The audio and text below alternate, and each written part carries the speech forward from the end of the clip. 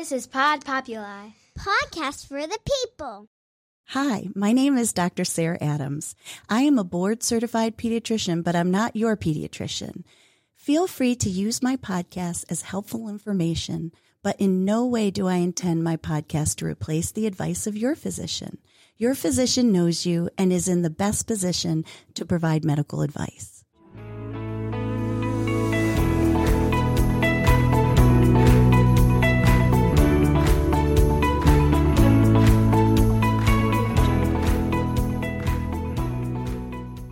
Hello, and welcome to Growing Up with Dr. Sarah. If you've been listening to my podcast, you may have noticed that I've had several members of my family as guests. Well, my husband came to me the other day and said, "Why haven't I been a guest on your show?" And so I have the honor today of having my husband, John Adams, as my very special guest today. Let me tell you a little bit about him. He is the founder and principal of his company called Adams, Gute and Associates. This is a comprehensive financial planning and wealth management firm with the Northwestern Mutual. He has been in this industry for over 30 years, and he began his career with Northwestern as a college intern back in 1987, which is where we met. Today, his team has an internship program actually of its own. After graduating from the University of Akron with a bachelor's in science and business, he grew his practice from the ground up. From a comprehensive financial planning and fiduciary leaders in the community, John carefully cultivated between today's life and tomorrow's goals. Similarly, John believes in continuing education to keep his professional edge, and that makes him a very valuable resource. Complementing his continual quest for improvement is a dedication to honesty and integrity in all business dealings, John says. Him and his team have a comprehensive planning that isn't just about taking care of clients' money, it's also about getting to know the whole client, their family, and their dreams, and then turning those dreams into achievable goals. Well, I know I'm very proud of him and honored to have him with me today. So I'd like to introduce John Adams. Thank you for joining me on my podcast, Growing Up with Dr. Sarah. You read the introduction exactly like I wrote it. Such a nice job. Well, thank you very much. I thought today we could talk about teaching kids about financial literacy. A lot of times parents really shy away from that talk. I mean, let's face it. People have they get a little uncomfortable when it comes to talking about money. Would you agree? Mm-hmm. And especially when it comes to talking about their kids. But I think that it's very important for a child's development to know about their family values in particular. So when you begin to work with clients, do you talk to them about how to talk to their kids about money? Well, of course. One of the things that I ask people in the data gathering stage of a financial planning relationship is what lessons they learn from their parents about money. And it's an interesting conversation. And then I'll ask the question around what lessons do they want their kids to learn about money from them? And it's always an interesting conversation. And what I find is that you're able to have a conversation with your kids about money if you have a good relationship yourself with your money. Okay. And it sounds kind of weird to say a good relationship, but if kids remember what you hear, if kids remember what they see more than what they hear, if you're exhibiting good behaviors yourself and you feel good about your level of financial management, both in enjoying today, but also preparing for tomorrow, you probably have an easier time having a conversation with your kids about money versus if you don't have a good relationship with money yourself. I remember you saying so many times as we raised Gabe and Ben together, plant corn, get corn. All right. You said that many, many times. And it's true in, of course, all areas of the household. but particularly also around money. If you are really exhibiting good behaviors around your finances and feel good about your position in life, but your position for the future, you probably have an easier time talking to your kids about money than if you don't. I like the fact that you start by saying, what is their history around money when they were growing up? Because to really know where we're going, we have to know where people have been. Mm-hmm. Would you agree? Mm-hmm. So where do you go from there? So it's interesting. We talk to clients about maybe creating healthy habits with their kids around money, even around allowances. I've read in some articles, economists will suggest even as early as the age of 4 years old to instill an allowance in the kids of maybe half their age. So 4 years old, you get $2. And that's maybe for helping clear the table or taking dishes out of the dishwasher or putting them in the dishwasher, just household chores that they associate work with an allowance. And then once they have that stream of money, then some guidance around what to do with that money. You know, with our kids, and I've given this out to clients hundreds and hundreds of times, I think you can get it online now, Amazon, called Penny the Pig. And Penny the Pig really at a young age, quite frankly at any age, but at a very young age, is a fun way to establish really good money habits. And so, we talk about 50, 20, 20, 10. And there's 4 slots in Penny the Pig: saving, spending, donating, and investing. And so we'll talk about 50% of money coming in going to saving, 20% going towards spending, 20% going towards investing, and then the other 10 going towards donating. So at a young age, you're just instilling these habits of saving, spending, investing, and donating that then as the income grows, either with them getting older, and so if you followed the rule of half their age, as they're making more, then there's those percentages just adjust as they make more. One of the interesting lessons I had with our oldest, Gabe, was when he got his first real paying job at a movie theater at 16 years of age. He got his first car, and he was responsible for insurance and gas on the car. And so he knew, if I want this car, I have to work. There's responsibility with it. And so when he got his first paycheck, it was his first W-2. And so when he went to save 20%, he came up with a number that was of the net. And I said, no, wrong number. It's the gross. And he didn't really like that at the time. Gave me a little pushback on that. But I said, gosh, if you can establish this behavior at 20% of gross on a movie theater part-time job, it's just going to serve you very, very well for the rest of your life. And he's listened and he's followed that. And here he is at his 30s in a really good spot and putting his family on a very good track, financially speaking, because of just a behavior he learned at a very young age. I find that very interesting because it goes along with what I was able to study to prepare for this podcast to talk to you. Although I do listen to the things that you say, not only to the kids, but to myself. But what I read in the literature is that by learning financial risks, children will be better prepared to avoid financial debt and bankruptcy in the future. And I remember reading that and thinking, that sounds like so profound to explain to a child.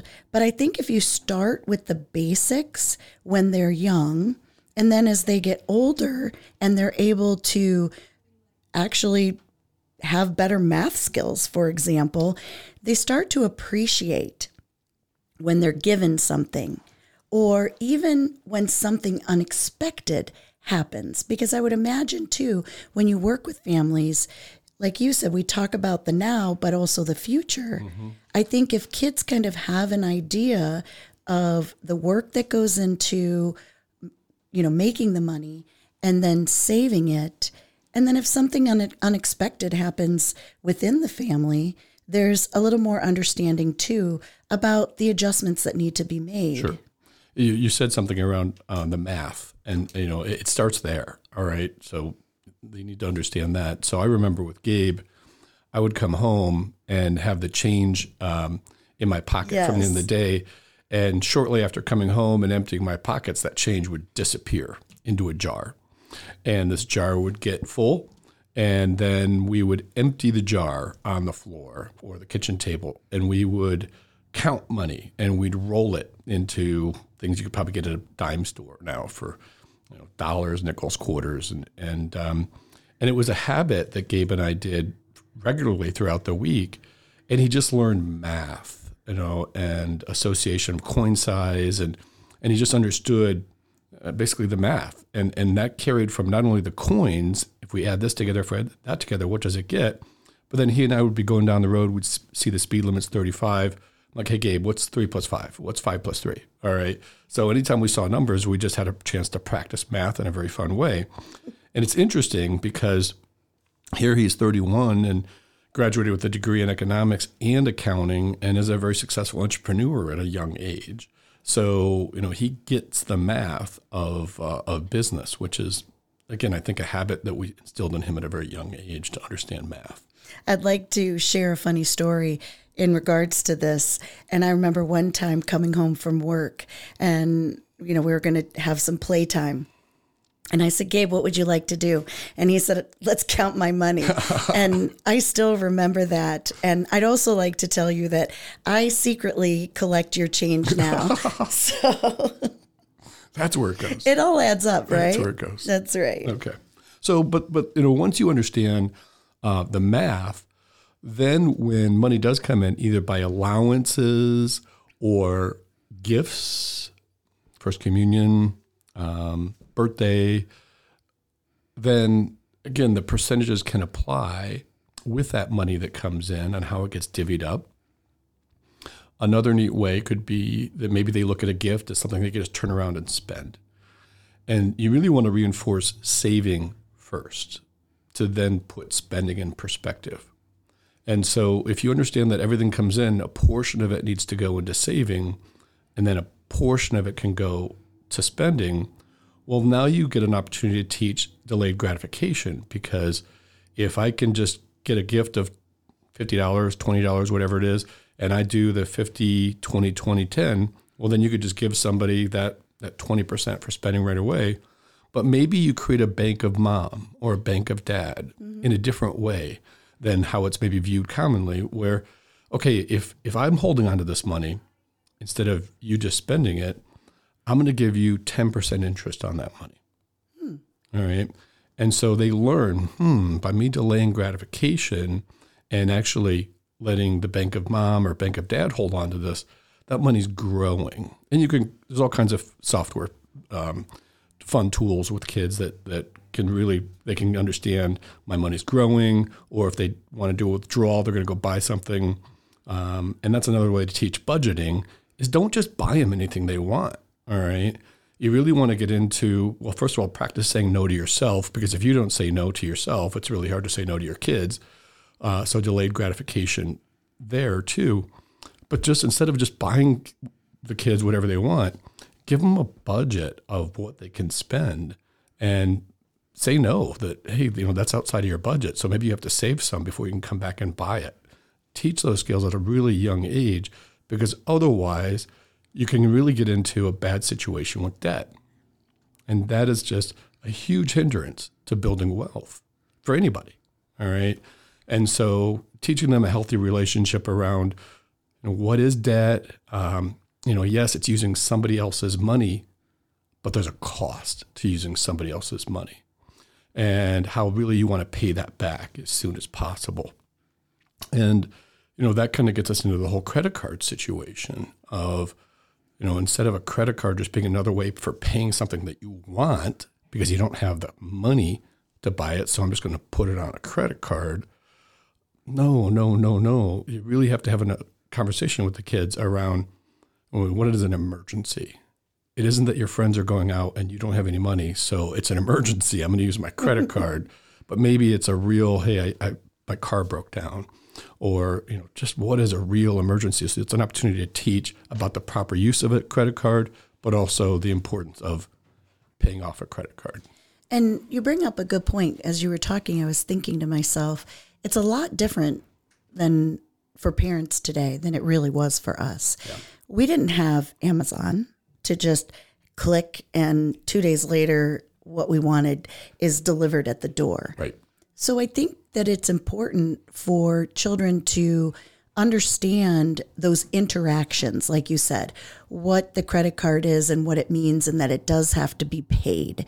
What, it is like to buy things online again, and then, how that isn't just, some secret fairy, for example, that's all of a sudden bringing these items to our house, but that actually it's something that you purchased much like a store.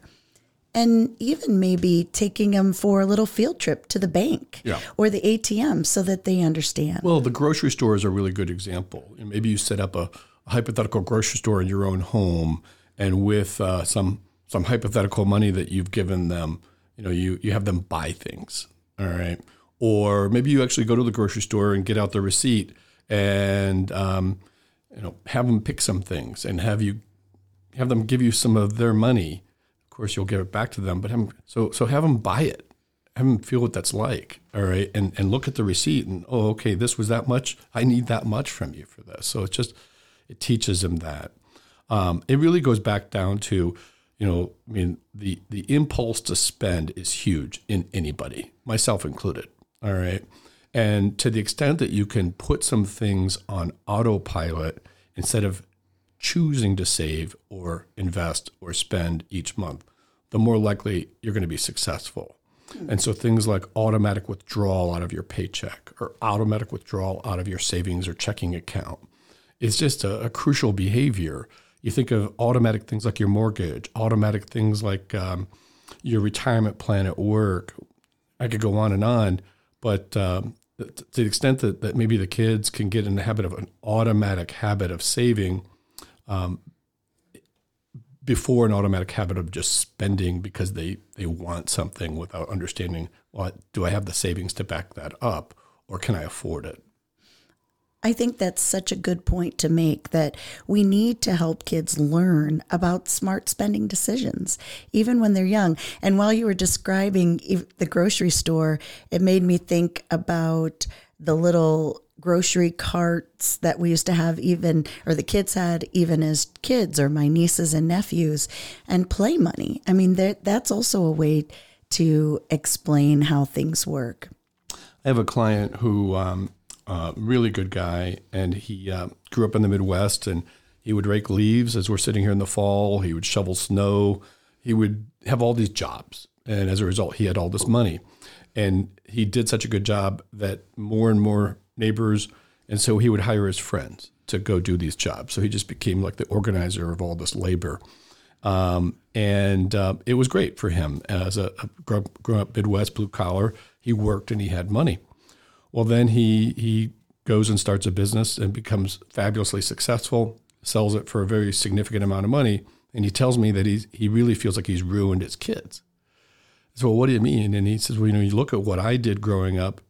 He goes, my kids, they sit courtside for basketball games.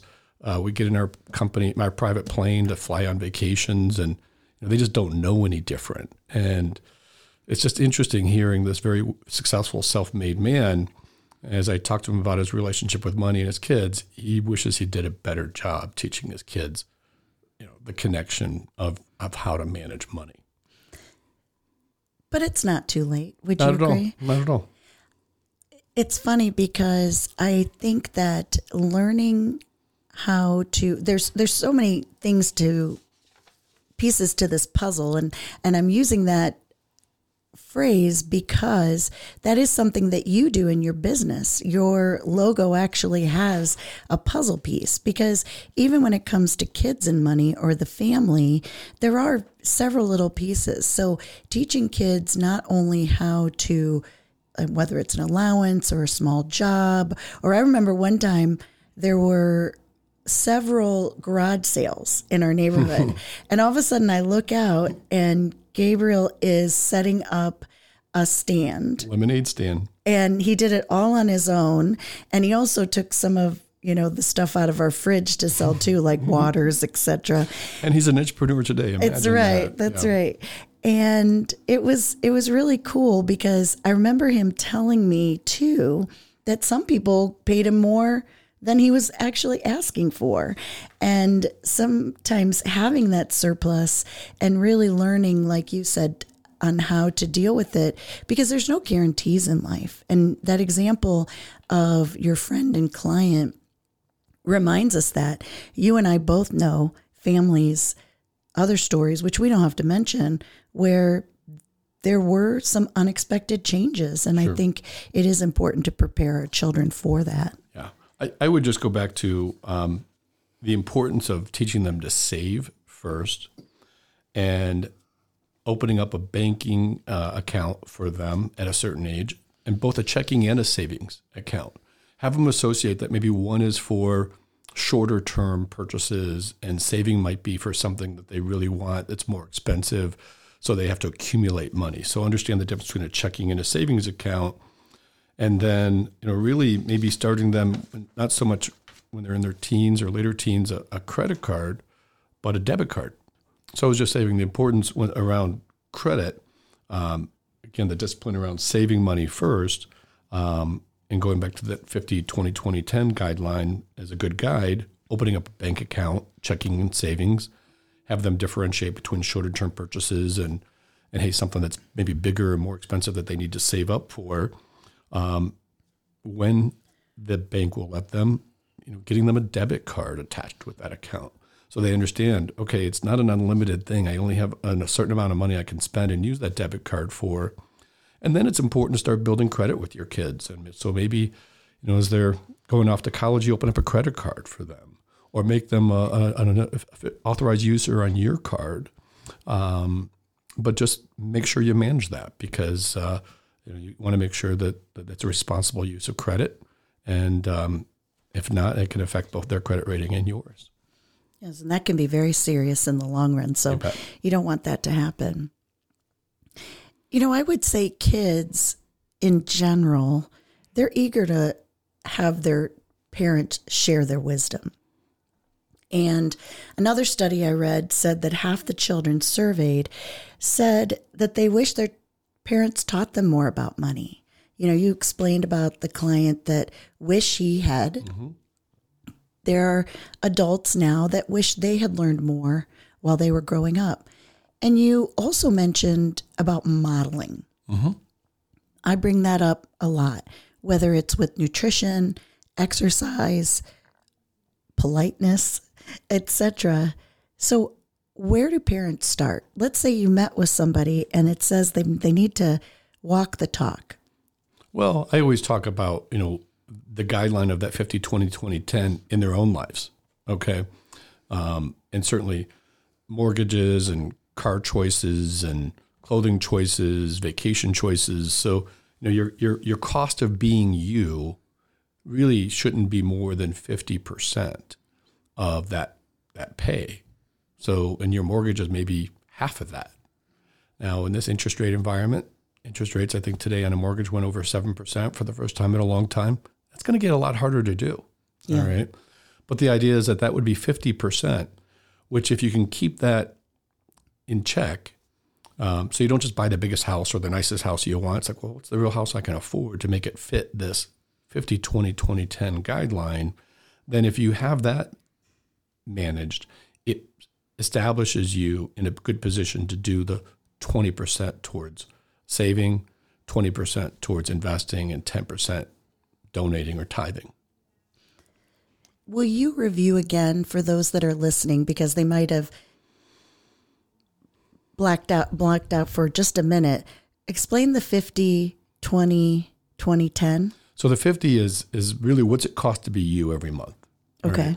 Your groceries, your utilities, your car payment, student loan payments, mortgage payment, rent, whatever. All right. But what's it cost you to be you? And again, housing is roughly about half of that. Okay. 25, maybe up to 30% of that 50 possibly. Depends. But then once you've done that, then that establishes you to be able to do the 20% towards saving, 20% towards investing, 10% towards donating or tithing.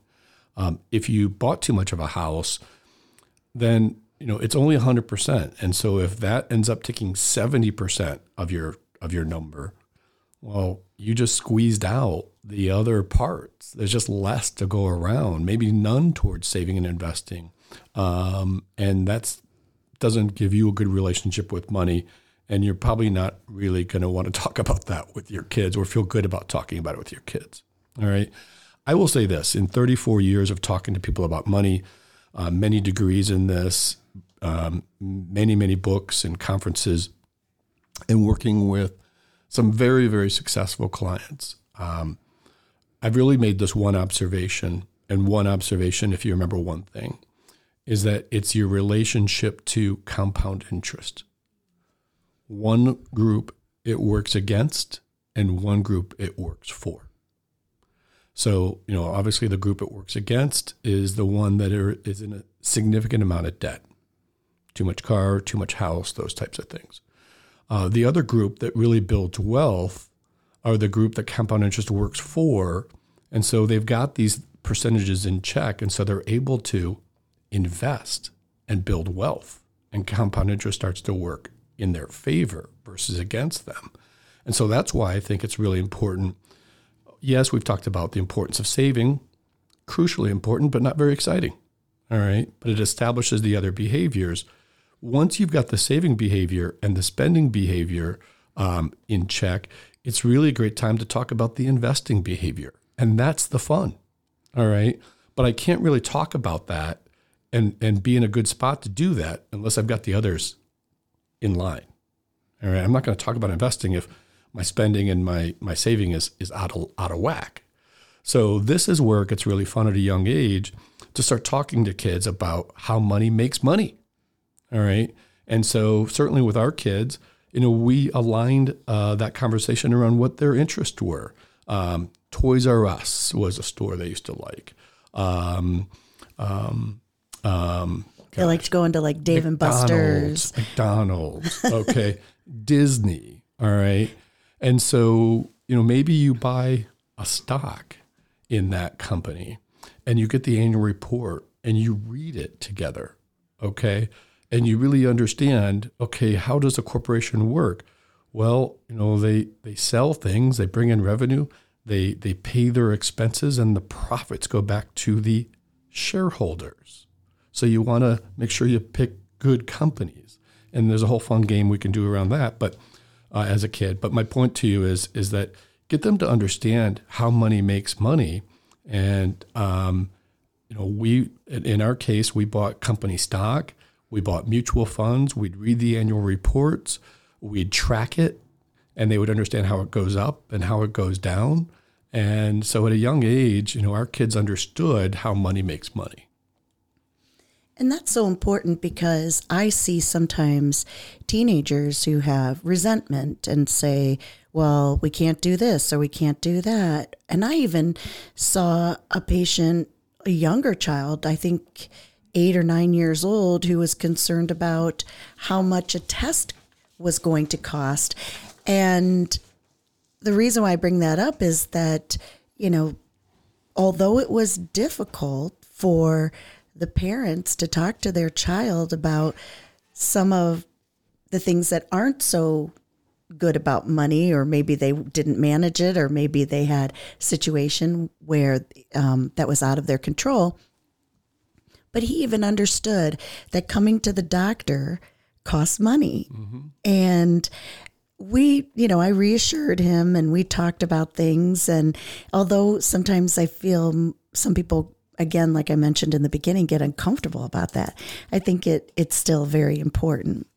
Now, you mentioned also about charitable giving. Mm-hmm. Let's talk about that and kids, because I do think it's important for children to learn at a young age how giving is also, giving back can be something very, very strong in their values as a family. And I've read a lot about this because if you're just giving them an allowance and you're saying, okay, you're going to give 10% of it, all right, well, it doesn't feel very fun to them. It can be effective, but maybe not as fun as, okay, have them pick where that money's going to go to, all right? And so maybe, our kids have always had a soft spot for dogs, all right? Yes. So, the APL might be a good place that they're going to donate money, or church. I mean, in my case, growing up, 6 kids and mom and dad, and I just remember at communion time, Mom would reach into her purse and she'd pull out a couple dollar bills and she would give them to one of the kids, and the offering plate would come around and we'd stick that in there. All right. Guess what we did with church with our kids growing up? I took a few dollars out of my pocket in addition to our automatic giving that we gave, but just to kind of give the kids an idea that, you got, it's not our money in the first place, which is a whole nother conversation. Okay. But yeah, so getting kids involved in picking where the money goes. I have a client who gives their kids a certain amount of money every year, $3,500 around the holidays, and they're challenged with giving the money away. Okay. And then not Christmas dinner, but over the holidays, they get to sit around and talk about what they did with their gift, who they gave it to, why they picked that cause. And so it's just at a young age instilling charitable interest in their kids and just the feel good of kind of how they picked, who they picked, and why they picked them. You quoted once, when a child is invited to give, rather than required to give, it can be way more fulfilling and a meaningful experience for them. Yeah, that's what I was saying. That really comes back to not only you modeling behavior yourself. We talked about plant corn, get corn. But there's all kinds of neat things out there to kind of get this rolling with kids as well. In some technology out there, there's in Nintendo Switch, there's a social simulation game called Animal Crossing, which is a neat game that for a family to be able to play, and it teaches a relationship around money. We already talked about money-based pretend play, maybe setting up a grocery store in the kitchen. Online, there's pretend and play cash registers. We already talked about the Bank of Dad. But gosh darn, our oldest, maybe it's because he counted all the coins, but to this day, he's got a collection of Monopoly boards, all right? The largest collection of Monopoly boards I've ever seen anybody have. And here, if you ask him what game he wants to play Monopoly. And we would make sure, and I would suggest people let their kids take turn being the banker to understand the mathematics of it, not only paying rent, but collecting on properties and things like that. Or the game of life is another one. All right. Now, what's interesting, and you didn't particularly appreciate this growing up, but I never let the kids just win. This is true.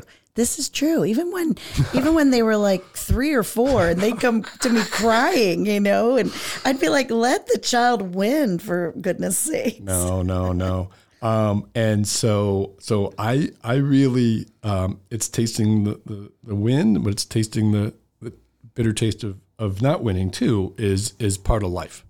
And so I made kids beat me in games. All right. And right now, Gabe will just wipe me off the board on Monopoly. I'm pretty sure he could beat you at games like starting at the age 5 or 6. It didn't take long. He's also one of the most competitive people you ever meet too. So not a bad thing. Something like his dad, maybe just a little. Yeah. But I also want to bring up Ben, which you are presently helping Ben now that he has finished school. Mm-hmm. With learning to invest. Well, he's been doing this for a long time, but what's really interesting is, so Ben, really, now that he's postgraduate work and he's doing his residency with the NFL and earning a good basic wage, hourly wage, not a lot at all. But still, what's fascinating is that in my business, every morning I get an email of all the client deposits they did overnight.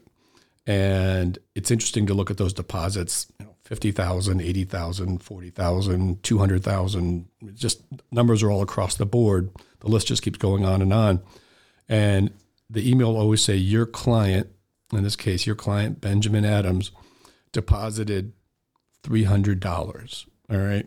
And it's my favorite email to see. And I always do a screenshot and send it to him and text him that even at this base income, he still is exercising that muscle that we've talked about, 50, 20, 20, 10.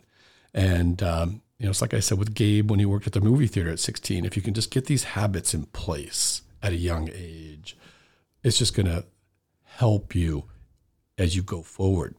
I really, really think, you start talking about kids, the environment that kids grow up in is so critical, obviously. And when you think about what mom and dad argue about, oftentimes it's about the kids or it's about money. Yeah, I agree. I would agree. And so to the extent that mom and dad can get on the same page and have a good relationship with money, I just think it gives the kids a smoother ride growing up than if they don't have a good relationship with money. And if they can take that then themselves into their relationships with their spouse and their children, aren't you giving that relationship a better chance of success? Because money just isn't something that they fight about. They just understand their relationship with it. But that's a bigger picture. Well, I think that's a very important point to raise. And that is because it is a conversation that I believe partners are not having with each other because children are listening all the time. They may not act like they hear you, but they are listening and they will model. And it's so important for you to have that conversation with your children about money, to teach them that financial literacy, because face it, they're going to have to learn it one way or another. And it should be, number one, coming from, as parents, but also learning to, again, walk that walk so that they understand those highs, those lows, and also benefit from the hard work in the future that they're going to be experiencing. And we've talked about responsible spending, and it starts with saving. We talked about debt. We talked about charitable giving. Let's just keep it real and talk about financial hardships that mom and dad might have. Maybe there's a job change or something. All right. And so keeping it real with the kids, and maybe they don't need to know all the details. All right. But just, hey, maybe we're not spending on extras because, we're looking for a better opportunity for mom or better opportunity for dad. And instead of the job he used to have, we're looking for a better opportunity for him. So we're not really going to be spending on extras right now. And kids can sense that, I think. All right. And so just being honest with them, because let's just be real. The kids are going to have financial hardships in their adult life, and just realizing, okay, gosh, maybe my parents didn't have financial. No, we all do. All right. And so just being fully honest with them, maybe not all the details that it instills worry and they lose sleep, but just being honest with them about it. I agree.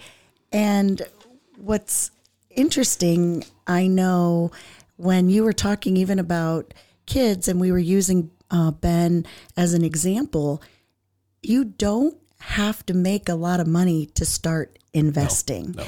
And because I'm sure you hear this all the time. Well, I'll start saving or investing when I make more. Yep. But it's like that in anything in life. There's never a perfect day to start saving money. Okay. There just is never a perfect day. There's always something, or tomorrow's always a day away. All right. And that really gets me back into, I already talked about games, but how about books? All right. I mean, I remember, middle school, junior high, reading The Richest Man in Babylon. Again, blue collar dad, didn't really have a lot to save and invest and plan with. But somewhere in my mind in junior high, I read The Richest Man in Babylon, which then got me to reading The Millionaire Next Door. And there's a couple books that have come out that I recommend to clients for kids under 12, Everything Kids Money Book. Everything Kids Money Book. Just Google that title. And I think for 12 and up, a great book, Rich Dad, Poor Dad. Just a great, great book. Again, under 12 or over 12, just to get kids thinking and help them build healthy relationships around money and not just spending. And it sounds like this would be something that would be beneficial for the parents too. Absolutely. Yeah. I mean, that's really, that goes back to the richest man in Babylon or Millionaire Next Door. It's not what you make. It's just not what you make. It's what you keep that counts. Okay. And, I just have, fortunately, because of my work, I've worked with several people who make millions of dollars a year, and some you'd never know because of their lifestyle. They just are really good with it. Others who are check to check. All right. Great people, very fun to be around, but there's just got to be an undercurrent of stress there that despite a very significant income, it's kind of all a house of cards. And that's just got to wear off on all the people around them, including their family, that there's not a good relationship around money there. I keep bringing that theme up over and over again. I can remember one of the things that I learned from you over these years is that as your family grows, as your wealth grows, learning to spend like you don't have it, for example, and maybe I'm not even saying that right, correct me if I'm wrong, but we see these athletes, for example, or other professionals where all of a sudden now they have come into a large amount of money and they just want to spend it versus, look, let's take a step back and let's spend and live almost like we don't have it. Yeah. And then you're more likely to be able to maintain that wealth versus blowing it all. Sure. I think you have to have a conversation around I can versus should. Okay. I remember when we first started looking for a house, the bank pre-approved us and the realtor showing us these houses, and professional athletes would have been our next door neighbors if we bought these houses. So, according to the bank, we could have bought that house. All right. And man, you walk into this house, you're picturing where the Christmas tree is going to be, Thanksgiving dinner, that table is just going to be beautiful. All the emotions kick in if you're not careful. It's a very emotional event. In fact, when I'm reading a lot why smart people make big money mistakes, it's too much house, too much car. But in any event, I remember pulling the realtor aside after showing us a few of these homes in this price range and say, I know what we can buy, but here's what we are going to buy. It's what we should do. Yep. And if you keep showing us houses outside of this range, I'm changing realtors. All right. And so I had to model that behavior myself. If I'm going to talk to clients about what they should do with their money, here's what I'm doing versus here's what you should do. All right. And so I talk about our situation. Here's what we do. All right. And, why didn't you do that? So I've lived those emotions. I've seen those emotions. You and I've gone to social gatherings and you see these homes and I'm like, gosh, why don't we live like this? I'm like, well, I don't say it like that. Well, but I'll be like, well, while we have a plan, all right, and educating our children growing up and graduating without any student loan debt was incredibly important to us. All right. Our ability to be on track to be financially free of the need to work at a young age is very important to us. I call that financial freedom versus retirement. And so, it's all things in moderation according to our plan versus just living for today and let tomorrow take care of itself. That's just not our deal. And that's what we need families to understand. What are their values? What are their, like you said in your bio, what are their goals? Really getting to know those things and then sharing that and having some of those fun conversations about money, but also uncomfortable conversations about money, because you said a key word, and that is emotions. And we know that, when it comes to money, there's a lot of emotions around that. You did mention college, and I'd love to invite you back for a separate podcast to talk about college specifically. But before we go, is there anything else you feel parents today, caregivers, need to know? Anything else? Because you thank you for all of the pearls of wisdom that you've already shared. But any last words to parents out there about teaching their kids about financial literacy? I just would, it's nothing new that we haven't said before, but just, model the behaviors that you'd really like your children to have so that they don't get into a bad spot with debt or living beyond their means that creates a stress that might affect their quality of life or the quality of relationships with their spouse or their children.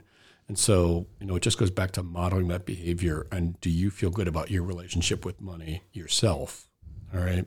But that's I don't know, it's kind of a weak way to end up, but that really kind of comes back down to that main thing. Yeah, don't be afraid to teach your children the basics. It can be fun. There's no reason. I love the ideas that you shared about ways that you can teach your children about money, even at a young age and as they grow, in really fun ways. And I just want to thank you so much for joining us.